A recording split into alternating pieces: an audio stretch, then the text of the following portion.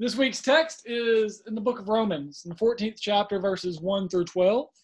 And as you are looking that up, I do want to remind you that if you wish to support the ministries here at Henry's Chapel, UMC, you may send any donations that you would like to 563 East Main Street in Philadelphia, Mississippi, 39350. And if you're sending checks, please make them payable to Henry's Chapel, and they will go to support the ministries of Henry's Chapel, UMC. And as we jump into Romans in the 14th chapter, verses 1 through 12, we hear these words. Welcome those who are weak in faith, but not for the purpose of quarreling over opinions. Some believe in eating anything, while the weak eat only vegetables. Those who eat must not despise those who abstain, and those who abstain must not pass judgment on those who eat, for God has welcomed them. Who are you to pass judgment on servants of any of another? If it is before their own Lord that they stand or fall, and they will be upheld, for the Lord is able to make them stand. Some judge one day to be better than another, while others judge all days to be alike. Let all be fully convinced that in their own minds. Those who observe the day observe it in honor of the Lord. Also those who eat in honor of the Lord, since they give thanks to God, while those who abstain in honor of the Lord and give thanks to God. We do not live to ourselves, and we do not die to ourselves. If we live to the Lord. If we die to the Lord. So then, whether we live or whether we die, we are the Lord's. For to this end, Christ died and lived again, so that he might be Lord of both the dead and the living. Why do you pass judgment on your brothers or sisters? Or you, why do you despise your brother or sister? For we will all stand before the judgment seat of God. For it is written, as I live, says the Lord, every knee shall bow to me, every tongue shall give praise to God. So then, each of us will be accountable to God. And this is the word of God for us, the people of God. Thanks be to God. So this morning's text is not a very complicated one, and I don't want to muddy the waters any more than I have to and make it more complicated than it needs to be. Because what Paul is looking at is he's giving examples of division within the church in his time. He is saying that people are being divided by what it is that they eat, and those that abstain from eating and those that don't. He's laying out the groundwork of what it is that people are being divided by in his current culture. And so if we were to read this in our current climate, it would say, welcome those who are weak in faith, but not for the purpose of quarreling over opinions. For some may believe in this or that. For some, fall in line with this school of thought. For some, believe in the idea of Black Lives Matter, and some fall in line and feel the need to say all lives matter. For some, we look at it and say they are Trump supporters. For some, they may be Biden supporters. And what it's looking at is, where is the division line in your congregation? Where is the division line in your life and in your heart? That you say, this is me, that is them, those people. And Paul is not even necessarily casting judgment on who is weaker or greater in faith. What he is saying is that we, as the people, have a tendency to decide that those people that feel that way about that issue, about that particular situation, are weaker in faith. And if they just knew Jesus, they wouldn't feel that way. And when we hear this term of vegetarian, even Paul is probably referring to those Jews who are trying to keep kosher in their current climate. But Paul, while pointing out the dividing lines, and we don't necessarily need to spend all the time pointing out the dividing lines, because as we've talked about for weeks and weeks and weeks, you look on social media, you turn on the television, you see where the lines are drawn. That's not something that's vague in our culture. As a matter of fact, it is something that has become probably far too defined in our culture. This us versus them mentality. This mentality of the haves and the have-nots, or the rights versus the lefts, or the Republicans versus Democrats, whatever you want to say. But the dividing line of them and they, us and them, is very, very distinct in our culture. And what Paul is focusing on is the continuity of the community. He's saying, yes, there can be disagreements, but disagreements should not destroy the community. And so often in our current culture, what we see is that a disagreement is that thing that absolutely destroys community. I'm not going back because they said this or they believe that about a certain issue. But what Paul is calling us to, and I believe what Jesus created us for, is to live in a diverse community. Not judging others, not forcing our ideas upon others, but to live in diversity. Which raises the question, are we willing to remain at the table with those that are seeking to deny us a seat, or with those that eat different meals than us, or with those that we may not feel necessarily welcomed with? Because I think when we hear that language of we're not called to judge others, we automatically go, but what if they're wrong? But what if what they're saying is terrible and they need to be judged? I need to force my ideas upon them so that they know better. I'm recalled of when I went to seminary. And in the seminary I went to, I grew up in a very uniform culture. White, middle-class Mississippi, if you will. And everybody, for the most part, looked the same, thought the same, talked the same, voted the same. And if they didn't, well, I guess me and my family, we just didn't associate with them. And that's not to say anything negative against my family. That's just to say that the people that were in my life were very much homogenous. For better or for worse, homogenous. And so I decided that I was going to go to college, and I went to Southern Miss, and that didn't work out for a variety of reasons that I've shared in the past. But I came back home, and I ended up going to Jackson State. And people often ask me why. And the reality is I wish I could say it was some profound reason, but the reason I ended up at Jackson State was because the money was right. And I knew that I was going to go to seminary. And so I was just trying to get the easiest, cheapest, fastest college degree I could get so that I could go to seminary and get my master's. And so I graduated from Jackson State, and I loved my time at Jackson State for a reason different than what I thought I would. And the reason is because I started to, and I'm not going to say that I completely understand, but I started to catch a glimpse of what it meant to be the different, the marginalized, the minority in a culture. To get those strange looks when you walk into class or into the bookstore because you're just different. And so when I was selecting seminaries, I started looking around, and I enrolled in one, and I enrolled in it because it was close to home, and I enrolled in it because my father had attended there, but I enrolled in Memphis Theological Seminary, and what I started to realize in my first semester there was that I made friends with people that were homogenous to me.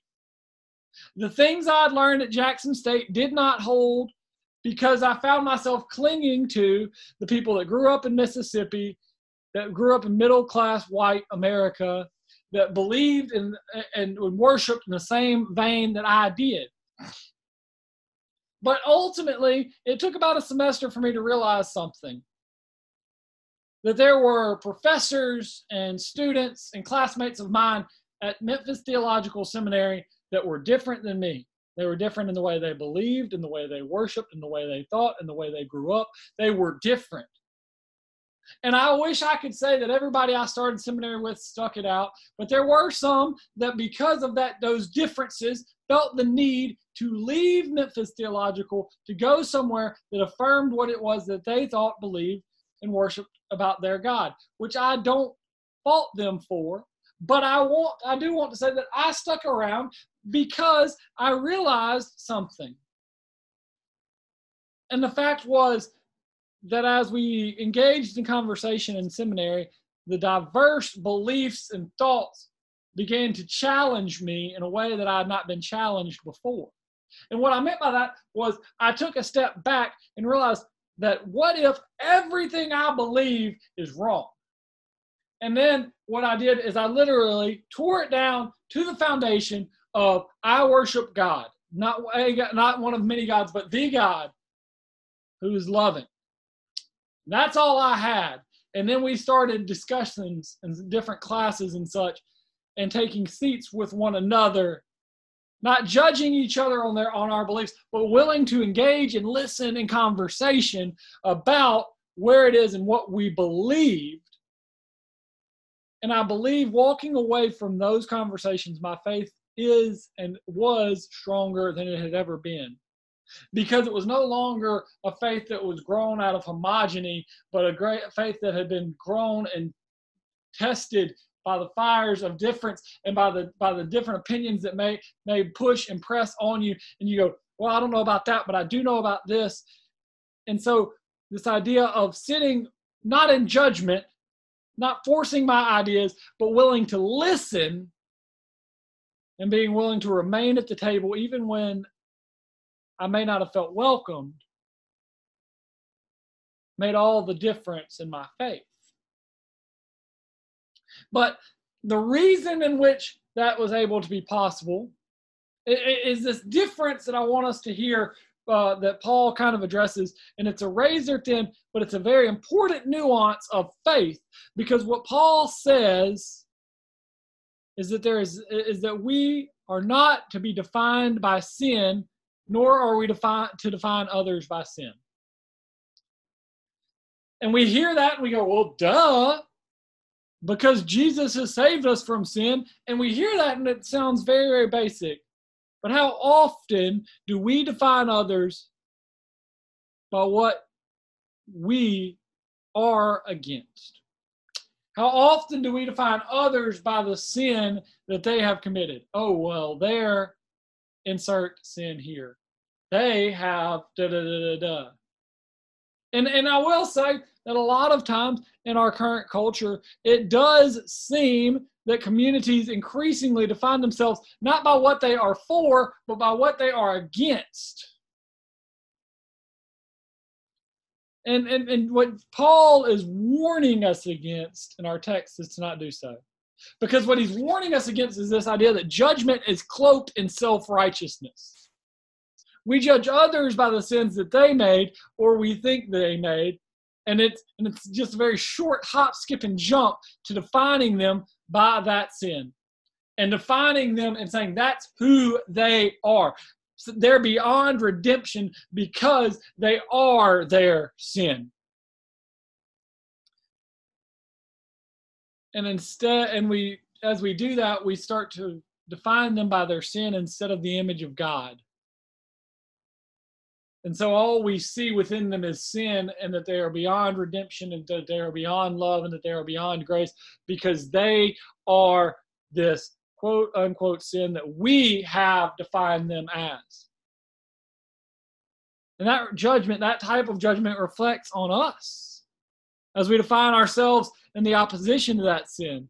And when we define others by their sin and fail to see them as the beloved child of God, we can easily justify any judgment or action against the other, because they are no longer a sibling, they are no longer a member of the beloved community, they are no longer a part of us, but they have been relegated to the them.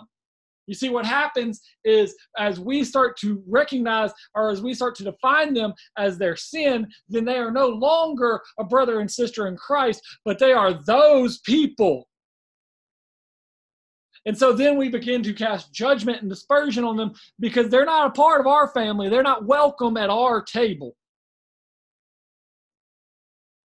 But our identity is not based on any particular political, economical, moral issue. Our identity is called to be grounded in the love and grace of Jesus Christ. And my brothers and my sisters in the Christian faith, I'm going to be real honest because I've fallen into the trap as well.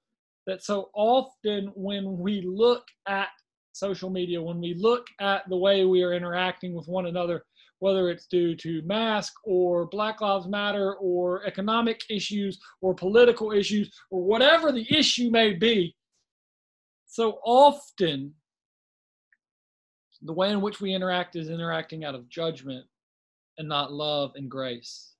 So often we begin to define people by the things that we view as wrong or sin in them, and not by as they are children of God, redeemed by God's grace and love. And as we define them and define them as the other, we continually begin to act out of a way that is not love and grace, but a way that is hate and judge and cast them and push them away from the table. And then we have the gall to ask, well, why don't they come to church? They need to experience Jesus Christ. And why would they, when all we as the church have told people that are different, that think different, that act different, that vote different than us, is that they're not welcome at our table? Why would they come? But if we lose sight and deny that love and grace to others, even those that deny it to us, now don't mishear me. I know some of you are going, well, they do it to me, and not that we're not even going to get into the action of how childish that sounds. Well, they did it first. But if we begin to act in a way that denies love and grace of Jesus Christ, then we have truly lost our way as Christians. And I know some of us are sitting here going, but they need to be held accountable. Sin must be confronted and addressed, and I agree. But holding someone accountable for the words and actions is different than judging who they are as a person. Because we are all one in Christ. Scripture teaches us that we are all created in the image of God. And we have all sinned and fallen short of the glory of God. The love and grace of God incarnate in Jesus Christ refuses to allow us to be defined by our sin.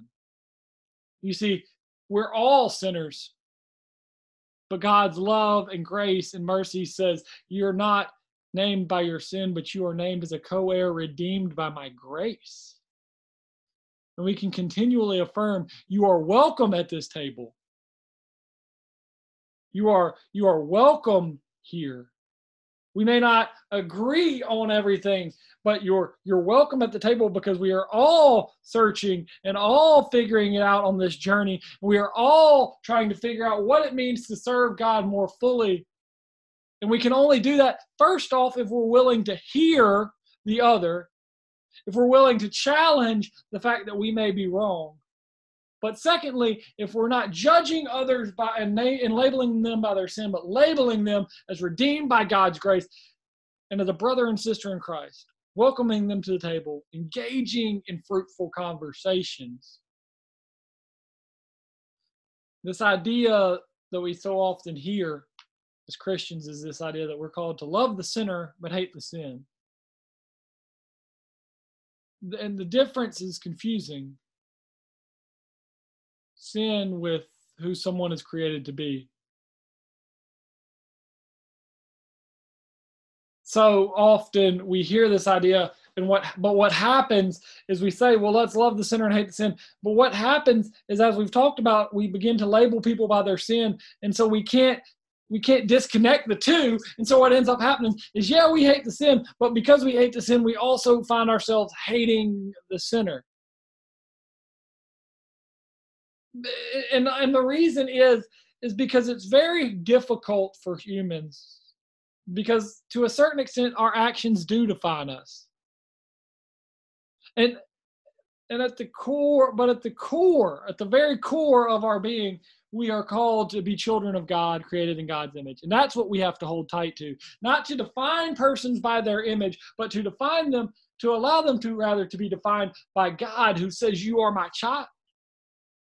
That does not mean agreeing with everything that they do, but it does mean that we view them as children of God, not living in judgment.